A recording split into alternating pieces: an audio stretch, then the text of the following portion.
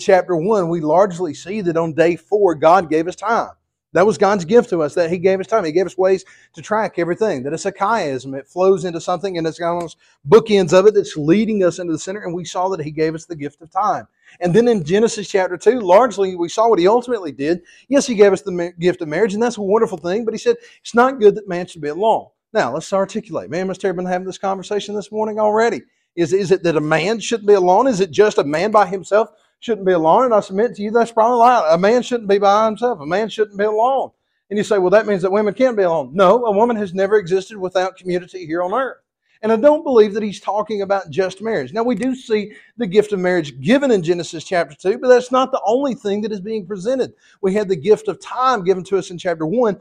And in chapter 2, I submit to you that perhaps the larger image that we should be seeing is actually that He has given us the gift of community. He's given us the gift that we should have people in our lives that we should rely on. These people, we watched a movie last night about a family reunion, and it was all the family was coming together, and there's this big scene toward the end of the movie to where the family is reunited again, and they're all the multiple generations, and they're solving generational problems. And I thought about that. Some of us, when we go to the holidays, I don't know about y'all, I've had certain holidays, it's not anymore, frankly, but I used to have several holiday seasons where I didn't know how it was going to be. It might be a tough interaction. It might be some family I didn't want to necessarily see, and it might be a troublesome time that, beloved, He's given us the gift of time, but the problem that I see with time is it gives me a lot of problems.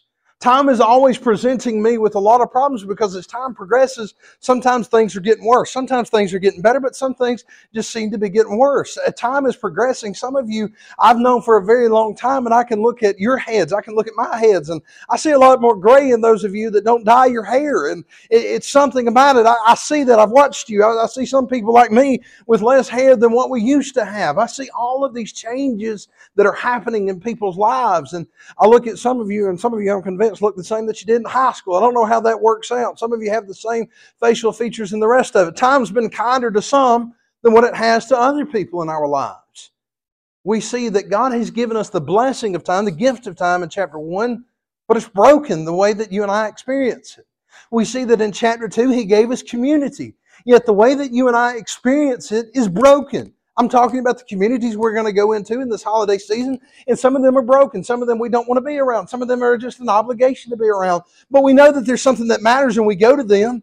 God, if you've given us the gift of time, why does it seem to be that the markers that we have show us the cursedness of time, the ungoodness of time? Let me say it that way, the ungoodness. I know that's not a word, but we're inventing them this morning. The ungoodness of time and the ungoodness of community. God, why are you allowing all these things? All that I can think about this week as I've been contemplating this is a movie from in the 1990s with Tom Hanks, and I can't remember the other guy's name in the movie, but he'd had his legs sewn off, and most of you know what I'm talking about, but in the movie he had his legs sewn off, and he was on a shrimp boat, and he was out there, and all of these different things, and there comes a bad storm. And the problem with the guy is he's been mad the whole time because generationally he knew he was supposed to die in war. He knew that's what was supposed to happen to him. But this guy that he was with had saved him from that. He knew he was supposed to die in the war, but the guy he was with, he had saved him from this.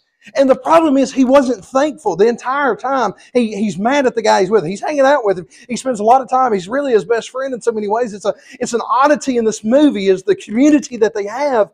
It experiences a lot of brokenness, but it experiences some means of salvation for the two.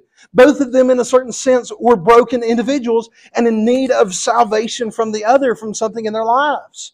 Not perhaps in the most ultimate sense, but still, the scene that I've been thinking about is not all of those things. The scene that I've been thinking about is the two are on the shrimp boat and a bad storm comes. And instead, one of them, he just goes out there and he begins to yell at God. Can I tell you in that moment, I associate well with him. There are times, I don't know, maybe y'all are far better than me and you've never had a moment where you wanted to yell at God. Maybe you've just never experienced one of those moments to where you may have not done it audibly, but within your heart there was a crying out unto God saying, God, I don't understand, time's broken. God, I don't understand, my community's broken, and yet you gave these to us as gifts. Why is all of the goodness in the world, why is it so bad? Why is everything in this world that I face, why is it so catastrophic? God, if you're really good, why aren't you good? Beloved, there's a lot of anger that can be had here. This past week I read of a post of a young man that was making some claims and everything, and he's kinfolk of mine, and all I could respond with, somebody that had sent it to me, was I saw a whole lot of anger in that post. It amazes me at how sin causes anger in our lives. We got families in this building that have experienced great tragedy in the last couple of years. There's a lot of anger that builds up. There was a situation this past week, I won't go into great detail, of a young lady that lost her life that should not have lost her life. And in the past week, justice was in some means served. But it'll never make her whole again. It'll never make her family whole again. Her family will continue to mourn her loss, and they'll never be whole again. Beloved, when I read Genesis chapter 1 and Genesis chapter 2, I got to be honest with you, I'm left with a whole lot of questions of, God, how are you good? And are you truly good? There's a big question that hangs on to that. Now I think that if I'm the first audience of this book, I'm left with that same impression of, God, you've got us in the wilderness. How do we know that you're good? God, you've brought us out of Egypt, surely. You've brought us out of this, but how do we know that you're good? It's almost kind of like the man that was saved out from death in the battlefield, but now he's in the wilderness. Now he doesn't have all of his faculties about him, and he's wondering, how is this actually a good situation? Genesis chapter 3 is often used to show us what we call the fall of man. And it's oftentimes that when we focus into Genesis chapter 3, we want to see all of the bad. But I'll submit to you before we even begin this morning, Genesis chapter 3 is one of the most glorious passages of all of Scripture. It is one of the most beautifully written. It is one of the most beautifully gifted passages that we have because it answers chapters 1 and 2. God, if everything is so broken, how dare anybody tell me that it be so good? Do you know that that's happening when you share Christ with some people? Maybe not everybody, but with some people that's happening. That when you share Christ with them and you talk about all the greatness of Christ, all the goodness of Christ and everything, they're experiencing nothing but a world of brokenness and they're wondering, how dare you tell me these things? Beloved, praise God for Genesis chapter 3. Let's go ahead and without further ado, let's begin reading it this morning. I'm going to read the entirety of it, so I'll not ask you to stand, but I pray that you would reverence the Word of God in your hearts this morning, even as we read the entirety of Genesis chapter 3 together this morning. Genesis chapter 3 verse 1. Now the serpent was more subtle than any beast of the field, which the Lord God had made. And he said unto the woman, Yea, hath God said, Ye shall not eat of every tree of the garden? And God said unto the serpent, We may eat of the fruit of the trees of the garden, but of the fruit of the tree which is in the midst of the garden, God hath said, Ye shall not eat of it, neither shall ye touch it, lest ye die. And the serpent said unto the woman, Ye shall not surely die. For God doth know that in the day ye eat thereof, then your eyes shall be opened, and ye shall be as gods, knowing good and evil. And when the woman saw that the tree was good for food, and that it was pleasant to the eyes, and a tree to be desired to make one wise, she took of the fruit thereof, and did eat, and gave also unto her husband, and with her, and he did eat. And the eyes of them both were opened, and they knew that they were naked. And they sewed fig leaves together and made themselves aprons. Verse 8. And they heard the voice of the Lord God walking in the garden in the cool of the day. And Adam and his wife hid themselves from the presence of the Lord God amongst the trees of the garden. And the Lord God called unto Adam and said unto him, Where art thou? And he said, I heard thy voice in the garden, and I was afraid because I was naked, and I hid myself. And he said, Who told thee that thou wast naked? Hast thou eaten of the tree whereof I commanded thee that thou shouldest not eat? And the man said, The woman whom thou gavest me to be with me, she gave me of the tree, and I did eat. And the Lord God said unto the woman, What is this that thou hast done? And the woman said, The serpent beguiled me, and I did eat. Verse 14. And the Lord God said unto the serpent, Because thou hast done this, thou art cursed forever. Thou art cursed above all cattle, and above every beast of the field. Upon thy belly shalt thou go, and the dust shalt thou eat all the days of thy life. And I will put enmity between thee and the woman, between thy seed and her seed. It shall bruise thy head, and thou shalt bruise his heel. Unto the woman he said, I will greatly multiply thy sorrow and thy conception. In sorrow thou shalt bring forth children, and thy desire shall be to thy husband, and he shall rule over thee. And unto Adam he said, because thou hast hearkened unto the voice of thy wife, and hast eaten of the tree of which I commanded thee, saying, thou shalt not eat of it. Cursed is the ground for thy sake. In sorrow shalt thou eat of it all the days of thy life. Thorns also and thistles shall it bring forth to thee, and thou shalt eat the herb of the field. In the sweat of thy face shalt thou eat bread, till thou return unto the ground. For out of it wast thou taken, for dust thou art, and unto dust shalt thou return. Verse 20. And Adam called his wife's name Eve, because she was the mother of all living. Unto Adam also and to his wife did the Lord God make coats of skins, and clothed them. And the Lord God said, behold, the man is become as one of us, to know good and evil. And now, lest he put forth his hand, and take also of the tree of life, and eat, and live forever. Therefore the Lord God sent him forth from the Garden of Eden to till the ground from whence he was taken. So he drove out the man, and placed at the east of the Garden of Eden cherubims and a flaming sword which turned every way to keep the way of the tree of life. Let us go to the Lord in prayer.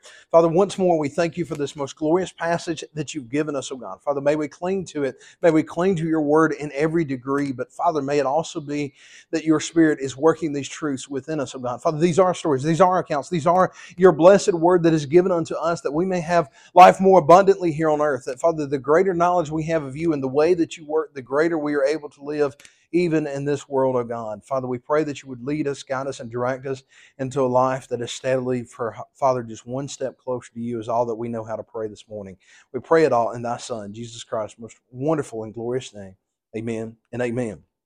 If I were to try to be with my good friends in the Southern Baptist realm, I would tell you that I had 5 points, and I would tell you that they kind of alliterate at the end of it, and that's a rarity. So if I tell you these real points, I'm going to forget them in the course of it. So I'll go ahead and give them to you now, is that I do see this section, this breaking down into 5 different particular sections, even in this chapter. Section 1 being verses 1 through 5, and I would call that the temptation. Section 1 being the temptation in verses 1 through 5. The second session being verses 6 and 7, and we would call that the desecration, is that we would call verses 6 and 7 the desecration. And then verses 8 through 13, we would call the examination, and then verses 14 through 19, I forgot what I was going to call them. So we're going to have to figure that out as we go along. And then verses 20 through 24, we call the separation. So we have the temptation, we have the desecration, we have the desecration, we have the other points. And I'm just going to go through them as we go along. I can never remember my points, but beloved, to see that it breaks down into 5 movements is ultimately what we're after. So the first movement of this passage, let us see in verses 1 through 5 this morning, as he says in verse 1, now the serpent was more subtle than any beast of the field which the Lord God had made. And he said unto the woman, yea, hath God said, ye shall not eat of every tree of the garden. All that he's doing in verse 1 here, the serpent, he's more subtle, he's more crafty, he's more cunning, he's trying to come after you in such a way as to twist a certain story. And surely there are many of people in our lives that have done that. I know some people that's all they ever seem to try to do is to catch you in something. I used to talk about a generation of people that wanted to play Bible gotcha. They really didn't care if you knew what the Bible said. They just wanted to get you on something. They wanted to show that they knew more than what you did. And I have zero respect for Bible gotcha. I'm not going to play Bible gotcha with you. I have zero respect for it. I think it's disrespectful to God because it's the same thing that the serpent did to Adam and Eve over here. If we're going to try to be subtle and use something against somebody and say, has God said that you can eat of every tree of the garden? Well, Eve has to do some cleanup work over here in this temptation. And the woman says, and the woman said unto the serpent, we may eat of the fruit of the trees of the garden. But of the fruit of the tree which is in the midst of the garden, God hath said, ye shall not eat of it, neither shall ye touch it, lest ye die. I got to confess something here that I've not been able to make sense of ever since. So some of y'all are going to have to dig into it and see if y'all can help me understand it. She doesn't name what tree it is.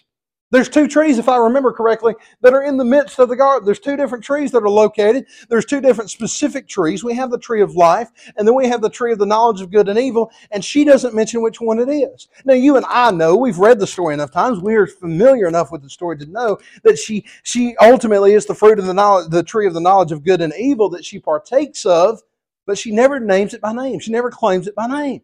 She could have eaten of either of those two trees. Now, I'm going to go back to this once again. Again, I have seen nowhere to where it brings some moral condemnation against the tree of the knowledge of good and evil. I just don't find that in the Bible. It's not there. Now, we all know we probably don't need to go around that tree. We probably don't need to touch it.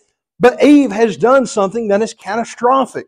What Eve has done is, she said, but of the tree which is in the midst of the garden, God hath said, ye shall not eat of it, neither shall ye touch it, lest ye die. The only problem with the statement that Eve makes is it doesn't appear in the Bible. It's nowhere in the words that God had given her. Now, you and I are going to look at this and we're going to analyze it. We're going to say, hey, it makes sense not to touch the tree. If you're not supposed to eat of the tree, why would you go around around the tree and touching the tree? That just wouldn't make sense, would it? Well, you and I would admit there's some godly wisdom in that, some goodly wisdom in that we would not even touch the tree. But, beloved, God didn't say it. And if God don't say it, why are you saying it? If there are things that God has said, stay on what the Word of God has said. Because this is not the only time of temptation that we see. You see this same pattern of temptation reemerging in Matthew in chapter 4, I believe it is, to where Jesus is in the wilderness and He's being tempted of Satan. And do you know what Jesus does? He just gives Satan the Word of God. He doesn't add to the Word of God. He doesn't take away from the Word of God. Jesus stands on the Word of God firmly, says what it says, and that's it. There's a temptation within each and every one of our lives to say, this is the Word of God, and you ought not to do X, Y, and Z. Okay, now we may agree on several of these things. I'm going to bring out some of my examples. I'm not trying to be mean to anybody. I'm just bringing out my examples about cutting grass on Sunday. Now, that's just one of those things you ought not to do. And I love what Dr. Moeller one time said. He said there's several oughts that you ought not to do, and we ought to bring back some of those oughts. Is that we ought not to cut grass on Sunday morning. And I believe that. You ought not to cut grass on Sundays. There's just something about you. You ought not to do that. There's a lot of things that we ought not to do on Sundays, and I will agree with all of that.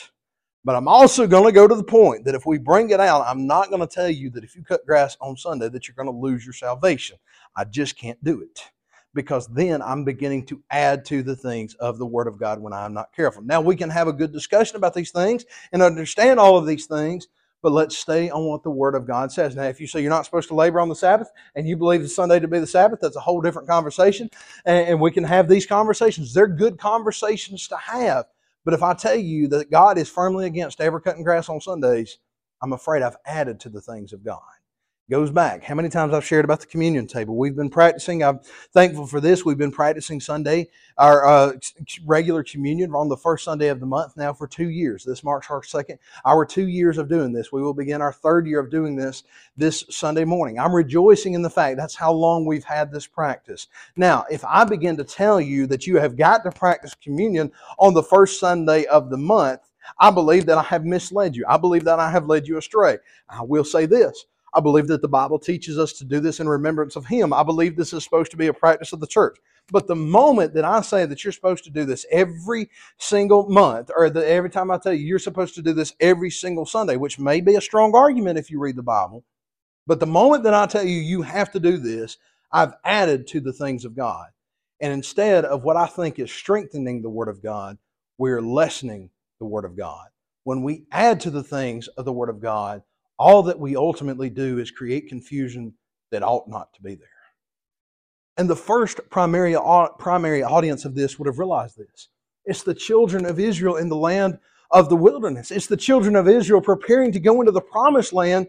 And there's some things that God has given them to do. There's some things that God has given them to do. And we know that throughout reading the rest of the Old Testament is that ultimately what happens is they begin to add things to the Word of God. They say, well, you've got to do this, and you've got to do this, and you've got to do this, and you've got to do that. They begin to add to the things of the Word of God. And what did it ultimately do? It weakened the entirety of the kingdom of God. Because, beloved, if you hold somebody to a standard that is not a godly standard, when it blows up in your face, what recourse do we have? When we demand something more than what God demands, beloved, we've just gone on sinning because we've added to the things of God. I submit to you that the first sin that Eve committed was not that she ate of the fruit. I submit to you the first sin that Eve actually committed over here was when she added to the things of God.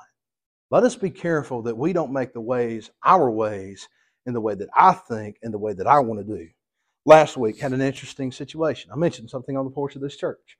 We have what I call the point of three over here. I don't know if that sounds like, I don't know. Somebody said that sounded political. All I know is the point of three that I have to go to. And it makes sense. We have the point of three that when we have unmajor decisions that don't have to be voted on, there's a point of three of us that meet together and we decide. So last week, the point of three, we were discussing something out on the church porch, and I had an idea that I thought was a really good idea. But you know what? Those other two, they kind of questioned it. They didn't question me. They just questioned the idea. And all of a sudden, I realized, Zach, that was a dumb idea. You need to correct that, and you need to go a different way. Beloved, I love those moments. He has given me this community as a gift. He has given this community. I'm not to overlord this church. That's not my position. That's not my job, is to be the overlord. My point is to lead us in the Word of God and in the things of God. And beloved, sometimes I might get a wrong idea. And y'all need to help me get back on the right track. Sometimes you've gotten a wrong idea and you need to be back on track. I'm going to bring this down to Adam over here. Adam kept his mouth shut. Adam didn't speak up when he should have spoken up. Adam over here, because of the way that it says here in this verse, it says, and that was with her in that verse. Yes, it says in verse 8, it says, and did eat, and gave also unto her husband with her, and he did eat. Adam is with her the entire time, as it appears. The way that the story is told is that Adam is right there with Eve. Now, we can argue, husband's supposed to have the voice, and all of this, that, and the other. And beloved, all of it's true, and husband ought to have a voice in a marriage. And all of these things are very true. But beloved, you can bring it down to this community. Is that if somebody in the community sees something else that is going wrong in this community of believers, if somebody else in this community sees something that is being done wrong and doesn't speak up, it's wrong of us. It's wrong of us not to speak up. It's wrong of us not to say, hey, dear brother, hey, dear sister, you're going in a way which is contrary to the Word of God. You're adding to the things of the Word of God. And that's most often what's going to get us. A lot of us aren't going to have the temptations to go under the Word of God. Most of us in this culture are going to have the temptation to set boundaries above the Word of God and add to the things of God. All we have to do is stay on the Word of God. When I add to, I need to be dealt with. When you add to, you need to be dealt with. Somebody in our community needs to speak up. It's not good that man should be alone. Not just meaning that he should be in a marriage, but meaning that he should be in a community. And the community relies on one another. I love how somebody talks about, and I don't want to get super political, but I'll just give this statement. Somebody talks about, they say term limits, and I like the old response of every time you go to vote, you got term limits right there.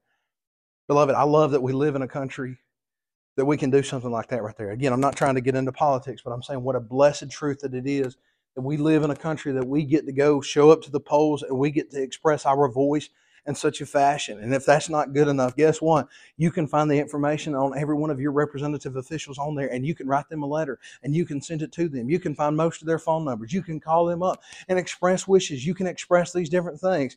Maybe you ought to call them and tell them you're praying for them. Maybe you ought to send a letter to them just telling them you're praying for them every now and then. I'm actually considering that. I don't know. Y'all talk to me after service. And we might consider that of us individually writing something to representatives in different fashions, to our U.S. senators, to all the different levels, to our governor, to all these different things. I'm just saying, hey, we're praying for you because we're told to respect those that are in authority over us. But beloved, if we see them going the wrong way, you and I have a responsibility as members of our communities to go to them and to tell them about these things. The worst thing that happens is when we just keep our mouths shut. The worst thing that can happen is when we keep our mouths shut. I think about World War II, in the lead up to World War II, how that so many of the Jewish population, they just kept their mouths shut. They wouldn't say anything. They needed to speak up. Somebody needed to speak up. And somebody by the name of Dietrich Bonhoeffer, who has written some wonderful collection of works, he is one of those that spoke into the issue, and he finally began to speak against him. Now, I've read some of the history, and I'm not sure Bonhoeffer did it perfectly, but I sure am glad that he said something. I sure am glad that he said something, and that something was broken in the communities, and something needed to be dealt with. I'm not sure Bonhoeffer had all of the perfect answers to it, but at least he spoke up and he began to say things about this. There was even Winston Churchill, who everybody was beginning to laugh at him for thinking that Hitler might be an issue. And Churchill had been saying this entire time. He said, that man is an issue. That man is an issue. And finally, he became an issue. Beloved, we see this even in the course of history, that somebody speaking up, your voice still needs to be heard. You need to speak up. In the place where Adam did not speak up, we need to speak up when things go contrary to the Word of God. Because what the serpent does when Eve opens the door, mind you, the door was not open beforehand. But when Eve opened the door, this is what the serpent does. In verse 4, he says, and the serpent said unto the woman, ye shall not surely die. Well, at first, he's just being subtle. Now he's just a plumb liar. In verse 5, he says, "For God doth know that in the day ye eat thereof, then your eyes shall be opened, and ye shall be as gods, knowing good and evil." Now, y'all, if I understand this correctly, their eyes are already open. They're already able to see things. They're already able to see everything that it was. It's not a young kitten or something like that, or a young dog, something like that, that their eyes have to be open. No, their eyes were open. As far as I can tell, Eve can see these things. So surely he is talking about the eyes of knowledge and all of these different things. And he said, you're going to know more. You're missing something. Eve, something in your life is not as good as it should be. The ultimate temptation of the serpent here is that God's goodness is not good enough. The ultimate temptation that every one of us that we have is saying God is not good enough. That man that's on the shrimp boat, his life was saved from perishing in battle. Now, he thought it to be an honor. But his life was saved from perishing in battle. And he couldn't understand it. The goodness of God, he had turned into thinking was the badness of God. The goodness of God, he began to question. Each and every one of us in our lives, I imagine this week, if we were to boil it down to be truthful about it, you've questioned the goodness of God at some point in your life. I don't know about y'all, I have regular moments of that where I'm like, God, is this really good? God, is this really good enough? Is there something better for me on the other side? Is the grass greener on the other side of the fence? Is that what it really is? And y'all, sometimes the grass is greener on the other side of the fence. No lie. Sometimes it just is. But sometimes God's put you in the pasture where you're supposed to stay. Sometimes you might could know something more, but you don't need to know something more. Beloved, God had been nothing but good to Adam and Eve. God had given them abundance. Not little, but God had provided them with abundance. But Satan tempts them, the serpent tempts them, saying, your eyes shall be open, and ye shall be as gods, knowing good and evil. The first temptation that we should ever ignore is to be like God. None of us were created to be God. None of you were created to be in that position of God.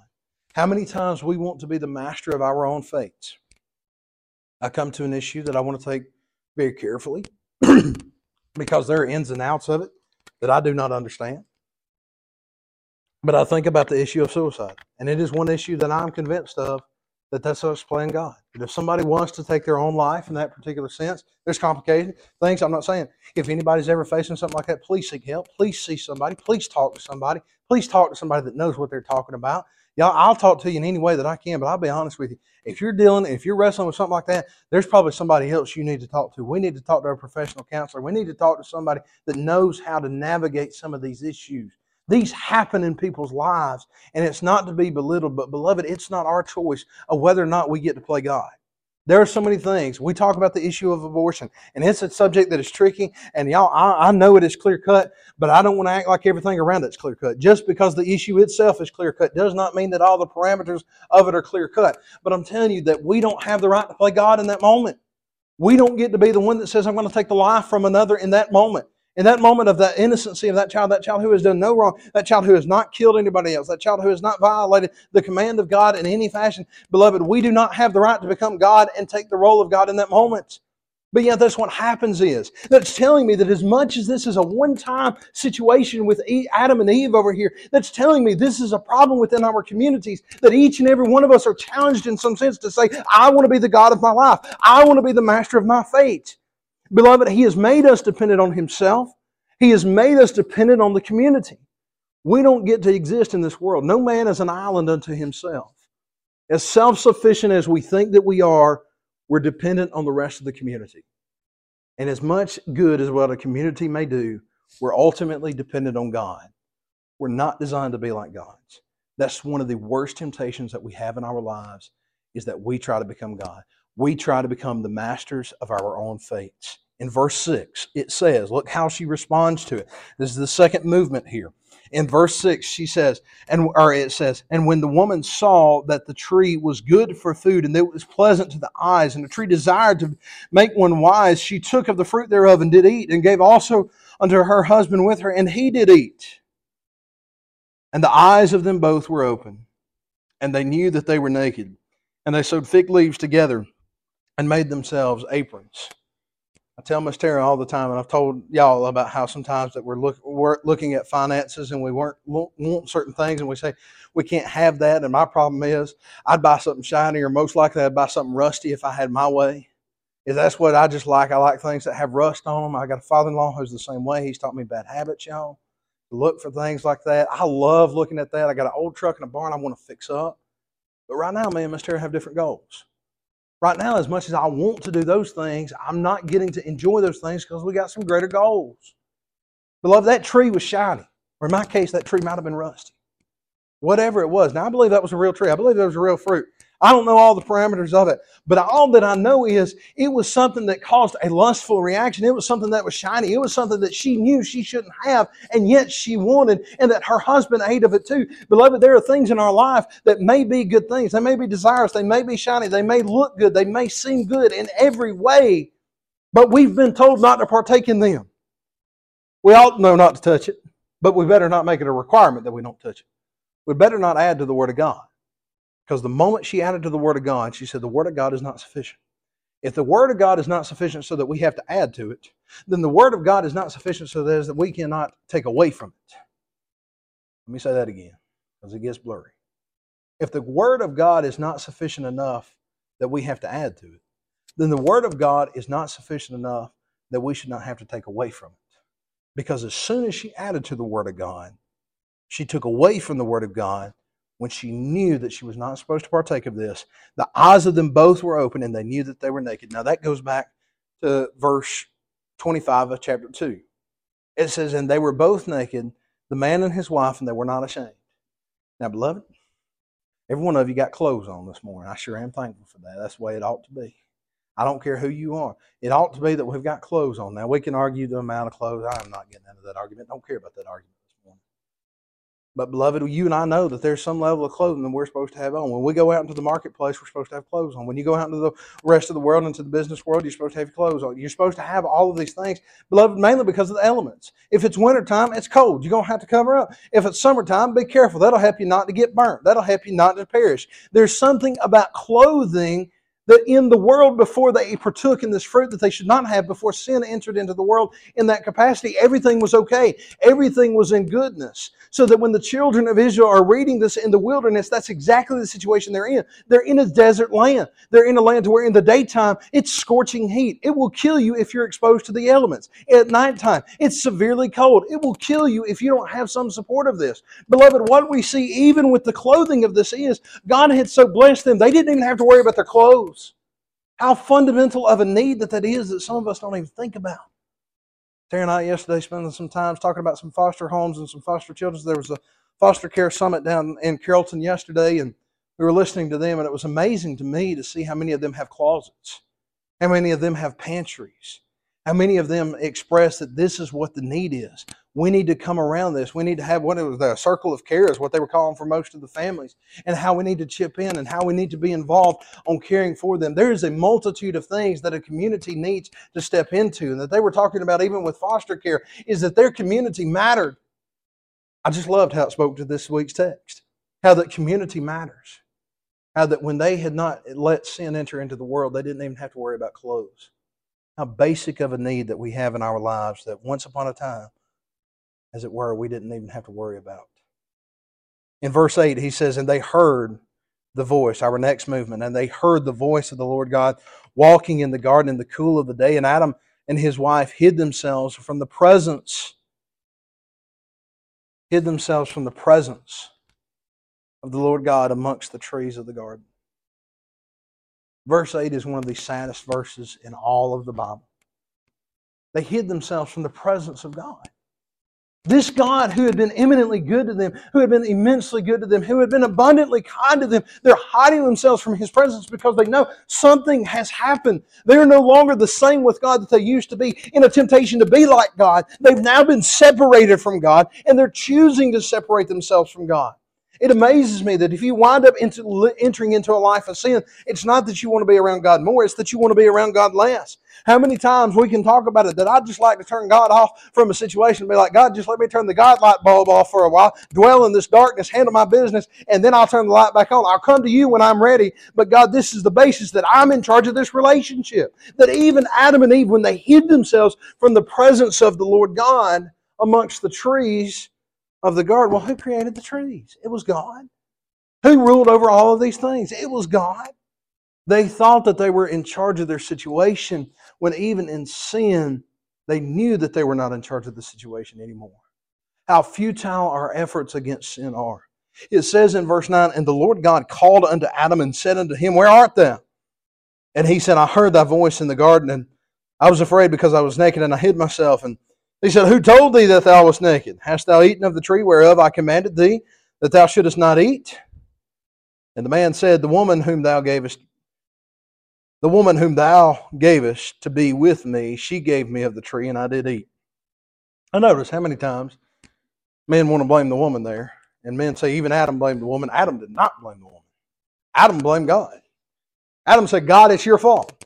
They're trying to run from God. They're trying to act like they are God. They're trying to say, God, it's all your fault. And ultimately what happens in sin is we begin to say things such as that is. We begin to say in so many ways, God, it's your fault. Had you not done this, had you not done that, had all of you done that, that midst of that storm in the shrimp boat, that's what that man was doing. He was yelling at God saying, God, this is all your fault. Now, I don't know about y'all, but there are times and there are temptations that I want to look at God and I want to say, God, this really is your fault. There's a moment of how dare I. But if I'm admitting my Adamic nature, if I'm admitting that I'm ultimately actually an offspring of Adam, if I'm admitting these things about it, I know that there's something about me that wants to do the same until God humbles me down. He says, And the Lord God said unto the woman, What is this that thou hast done? It is amazing how God immediately begins to question Eve over here. He first questions Adam. He second questions Eve. He says, What is this that thou hast done? And the woman said, The serpent beguiled me and I did eat. Adam passed the buck. Eve passed the buck. If anything that there is a temptation that we have to do, it's to pass the blame. Psychologists study this phenomenon to this day is that we're always trying to pass the blame. We're always trying to blame the previous guy. It was quite funny this week on one of the social media platforms. Somebody posted something that was talking about some great figure, some great political numbers that had come out, and somebody just did a contextual check on it and said those numbers aren't real. It amazes me how I don't care what administration it is. It doesn't matter what administration it is. One administration is going to come in and say, look how good I've done. Look at how good of numbers I've got. And then somebody does a contextual check on it, and it's like, you didn't do much at all, Hoss. You didn't do much at all. It seems to be in this continual trajectory. One of the greatest things I've ever looked at was through data that's available is I looked at the scope of our economy and the trajectory that we're on. We have a lot of ups and downs. We have a lot of political administrations that'll change hand from one party to the next party and all of these different things. And one party blames the other parties, but it's actually just this continual steady trajectory. When you look at the numbers, it's actually a very steady trajectory. There's ups and downs, but overall it's a continual steady trajectory. That it doesn't seem to be that one guy's going to come in and wreck it, that one guy's going to come in and save it, as much as we want to blame it on somebody else. Sometimes it's just the situation. Sometimes we just messed up. Sometimes I want to pass the blame, and I want to say it was this, and I want to say it was that, and I want to pass the blame as much as I can. Sometimes I have to look at you and say that it was my fault. One of the greatest known presidents, and still for most people in our generation, he said something. He said mistakes were made. And what he should have done was said, I made mistakes. He should have owned up and said, I made a mistake. I messed up over here. But they said politically he couldn't say that. All he could say was mistakes were made. He didn't want to own up to it. Beloved, sometimes the thing that we've got to do is just own up to it. It's not in our nature to want to own up to it, but sometimes we just have to say, I messed up. That's the worst thing I've ever had to do to my wife on something, and say, hey, look, Miss Terry, I messed up. It's the worst thing I've ever had to do to my parents, and say, hey, y'all, I've messed up on something. Beloved, there are times in our lives where we have to look to one another in our community and say, we've messed up. Instead of me blaming everybody else in the community, let me take the blame. Adam was guilty because he should have stood up. Adam was guilty because he should have stood up. He should have had a voice. He should have said something. Eve was guilty because she should have stood up against the serpent. She should have never added to the word of God. Beloved, anybody in this passage, everybody's guilty. There's nobody that's innocent in this passage, but they're all willing to pass the blame. In verse 14, though, notice what it says. Miss Tara pointed this one out to me. It says, And the Lord God said unto the serpent, the Lord asked Adam, the Lord asked Eve. But in verse 14, we see our next movement. The inquisition's over. Now we're into the condemnation. In verse 14 it says, And the Lord God said unto the serpent, Because thou hast done this, thou art cursed above all cattle and above every beast of the field. Upon thy belly shalt thou go, and dust shalt thou eat of all the days of thy life. The cursing that is upon the serpent over there, that he'll eat dust all the days of his life. Dust is another way to say nothingness. Dust is another symbolism of sin. That's all that the serpent is going to do the rest of his life, is eat of sin, is eat of the dust of this world. In verse 15 he says, "And I will put enmity between thee and the woman, and between thy seed and her seed. It shall bruise thy head, and thou shalt bruise his heel." We have the most wonderful, glorious truth that is presented here. It's tucked away into verse 15, and we almost miss it for what it is. If you're ever watching the Passion of Christ, you have to read the subtitles to understand what's going on, because they did it in, I can't remember if they did it in Hebrew or if they did it in Aramaic. They may have actually done that movie in whatever language it was. It's in a different language, and you have to read along in the subtitles. But there's this scene in that movie, and I've not seen it, but one time I believe it was, but in part of the scene, there's this snake that's crawling, and it's crawling in the Garden of Eden, even as Jesus is praying. The seed that is promised is ultimately Christ over here. But the blessing of this passage is God is confronting sin, and He's saying, you've done messed up, but it's going to be okay. You've done messed up, but there's hope of redemption. You've messed up. You've messed the rest of the world up. But there's the hope of redemption. Is that the serpent, as bad as you are, I'm going to win. Serpent, as bad as you are, as much havoc as you have wreaked in this is going to win. This is going to win out. There is going to be judgment that is brought against you. And it says in verse 16, it says, "Unto the woman he said, I will greatly multiply thy sorrow and thy conception. In sorrow thou shalt bring forth children, and thy desire shall be to thy husband, and he shall rule over thee." There is, in that verse, talking about the relationship between husband and wife. Most of this has been dealt with in terms of community. This one begins with marriage, which is the most central relationship in our communities, is the marriage between a husband and a wife. That's the most central one to it all. And he says there's going to be problems. Specifically, it seems to be, when you read and you trace the language of this, it seems to be that there's a problem with ladies in a marriage that want to take over and rule over their husbands. And it seems to be that there's a problem with husbands that they just want to sidestep and not speak up. There seems to be a problem in our communities. A pattern is that what happens oftentimes is it may be that a wife is wanting to take too much control, and it's often because a husband won't take any word at all. It's not that a husband is supposed to lord over his wife. That's not supposed to be the case. It is an act of submission, not an act of obedience, as we've been discussing in recent weeks. It's an act of submission, not of obedience. There's an act of our nature, which our natures are warring against each other. Yes, we can see all the problems of this passage. Yes, we can see all of this that is said into this verse, but at least know this about marriage, that sometimes there's going to be some problems. But I love what somebody said. I said, marriage shouldn't be hard. Marriage actually shouldn't be hard. The situations you face may be hard, but the relationship between the two of you shouldn't be hard. Beloved, I submit to you, and I know this about me and Miss Tara, we've really not had major problems. Now, we've walked through some stuff in 2 years of marriage. I've not had a problem with her. She's not had a problem with me. Anytime that a hint of that begins to come into the picture, I know what it is. One of us has gotten sideways with God. The problems that ultimately occur in our communities is because somebody has gotten sideways with God. Somebody's not doing what they should be doing. Is it the wife? Is it the husband? I don't know. Maybe it's both of you. I don't know. But I know this, that we get sideways, that you're a broken and a fallen individual. Sometimes in a marriage, conflict's going to happen. What do? Both of you need to get right with God. Both of you need to do what you need to do. Both of you in this community are responsible. You don't get to say, well, it's my husband's fault, well, it's my wife's fault. No, you have to own up and you have to say, it's my fault or it's both of our fault, and both of us need to get back unto God. There are so many of these things that sometimes we just want to pass it off. Sometimes this verse gets used abusively. Please, dear husbands, never use this verse abusively, please. And I say that to husbands because that seems to be where the biggest problem lies. They say this gives them permission to overlord. No, it does not. This gives you permission to act like you ought to act. This gives you permission to pursue God in the way that you ought to be pursuing God. Had Adam done that in the first place, none of us would have been in this situation. And I promise you, if you know anything about yourselves, you're not perfect either, because you happen to be a son of Adam. In verse 17 it says, "And unto Adam he said, Because thou hast hearkened unto the voice of thy wife, and thou hast eaten of the tree of which I commanded thee, saying, Thou shalt not eat of it, cursed is the ground for thy sake. In sorrow shalt thou eat of it all the days of thy life. Thorns also and thistles shall it bring forth to thee, and thou shalt eat of the herb of the field. In the sweat of thy face shalt thou eat bread, till thou return unto the ground, for out of it wast thou taken. For dust thou art, and for dust shalt thou return. I took you from nothing. I breathed the breath of life into you from nothingness. From nothing I created you, and from nothing you're going back to. Adam, you think you're going to hop up here and be like me? Adam, you think you're going to hop up and be like God? You're nothing.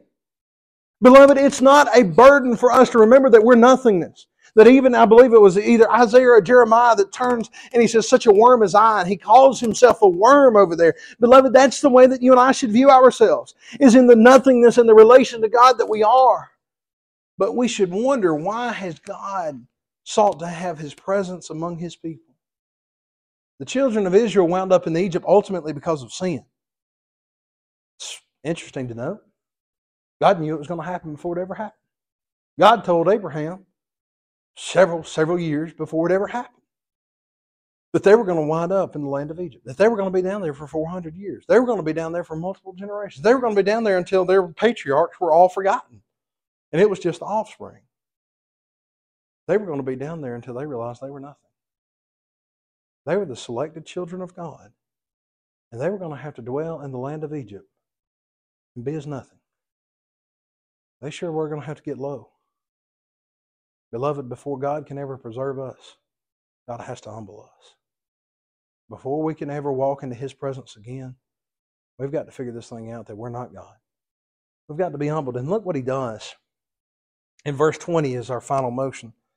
He says in verse 20, and Adam called his wife's name Eve because she was the mother of all living. Seems to be maybe Adam's figured out he really does have to live in community. In verse 21 it says, unto Adam also and to his wife did the Lord God make coats of skin and clothe them. And the Lord God said, behold, the man is become as one of us to know good and evil.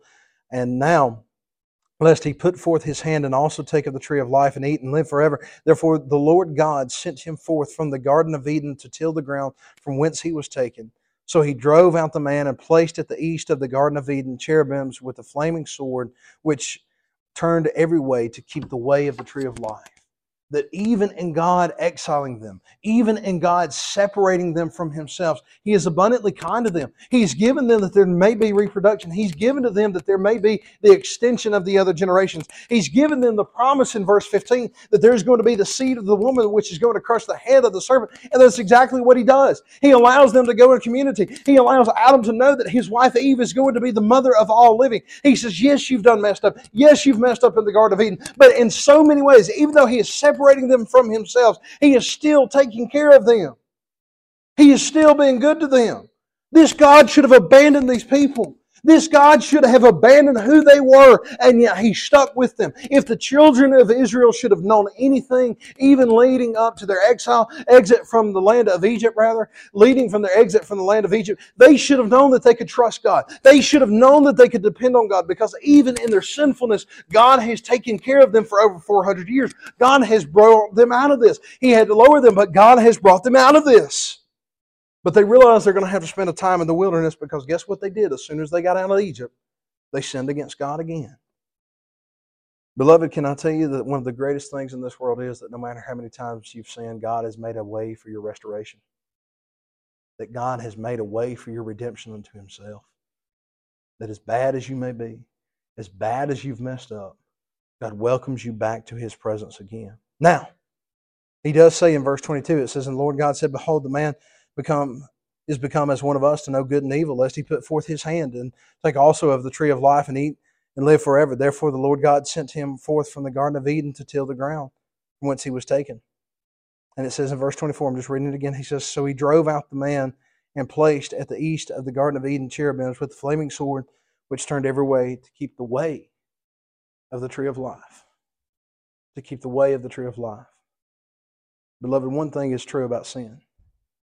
In His redemptive and restoration process, you don't get to hold on to your sin anymore.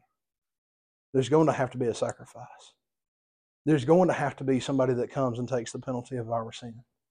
There's going to have to be somebody that steps in and takes what should rightfully be ours. Really and truly, the separation that Adam and Eve faced, they should have died instantly. And in a sense, they did die instantly, sure. But their life should have been done for instantly. And yet God is still taking care of them. But God had to send the Redeemer who was to come. Israel, in all of their goodness and all of the ways that they should be able to honor God, they keep messing up because they're in need of the Messiah, our Lord Christ Jesus. Beloved, let us always remember that we're still in need of Christ. We sang one song by the Gettys this morning. I used to have it printed out. I used to have the other one up here, and I think I got rid of it from up here. But there's a song that the Gettys sing called "The True and Better Adam," and they walk through so many of the figures of the Bible, and they say this wasn't the answer. This wasn't the answer, but Jesus was ultimately the answer we're looking for. It amazes me that the center of this chapter, I promise I'm coming to a conclusion. It amazes me that the center of this chapter is just about verse 14, give or take a little bit. But the center of his dealing with sin, the way that he is, he asks Adam, he asks Eve, then he deals with the serpent, then he deals with Eve, then he deals with Adam. Right there in the middle, he's dealing with the serpent. We've already seen how this, what we call the chiastic structure, what we call the structure of bookends, leading to the center, and the center point mattering is, that seems to be the overall focus of chapter 3. If you leave chapter 3 of the book of Genesis, please read that he has given us a promise. Please read that he is dealing with sin, that he is going to deal with sin finally and ultimately in our lives. That yes, you and I are going to wrestle with its effects for the rest of our lives, but it is true that Christ is the true and better Adam. It is true that Christ is the promised seed that was given unto here in the promise, that God was dealing with the serpent over here. And he said, I'm going to send the one that is going to crush your head. You'll bruise his heel, but he'll crush your head. You'll nip at his heels. Beloved, sometimes Satan may still be nipping at our heels. Sometimes he's going to bruise our heels. Sometimes that's going to cause a whole lot of pain. But beloved, ultimately Christ has crushed the head of the serpent in our lives. Beloved, as bad as sin is in our lives, God has given our means of escape from sin. As bad as sin may be, as intrinsic, as captivating as sinful patterns may be in our lives, he's given the way for our escape. Ultimately, it's to stand on his word. Ultimately, it's just to stand on what Christ alone has done for our lives. Let us go to him in prayer this morning. Father, we love you. We thank you for this. We thank you, as imperfect that we are, that you've made the means for our restoration. Every one of us this morning comes and wanting to blame sin on for some other reason, but Father, every one of us comes before you this morning just confessing our present sins before you, confessing all of our sins before you, our sinful ways, our sinful thoughts, our sinful actions. God, Father, we confess these things before you, knowing that we've messed up in some capacity, oh God. Father, we thank you for those of us that have been born again. We thank you that you draw us to live lives with you, but God, we do see ourselves as the children of Israel so many times, belonging to you, being your covenantal children, oh God, and yet, Father, far, far astray from you in so many ways. And yet still you have made the means to care for us and to protect us and to restore us to yourselves. Lord, what a humbling truth that we have this morning before us. May we go out and live this before others. Live a life that, look, we're not perfect, but we trust in you, O God. Father, may it be that somebody looks upon our lives and sees the evidence of your grace. There's nothing good that we've done, O God. But Father, may somebody else see the patterns of grace in our lives and the work that you've done. And may even in this holiday season, they be able to find themselves rejoicing and being glad in you. Lord, we pray that somebody this morning would be born again. We pray that somebody in our lives this week would be born again, that they may see these precious truths and live in these precious truths. We pray it all in thy Son, Jesus Christ's most holy and wonderful name. Amen and amen.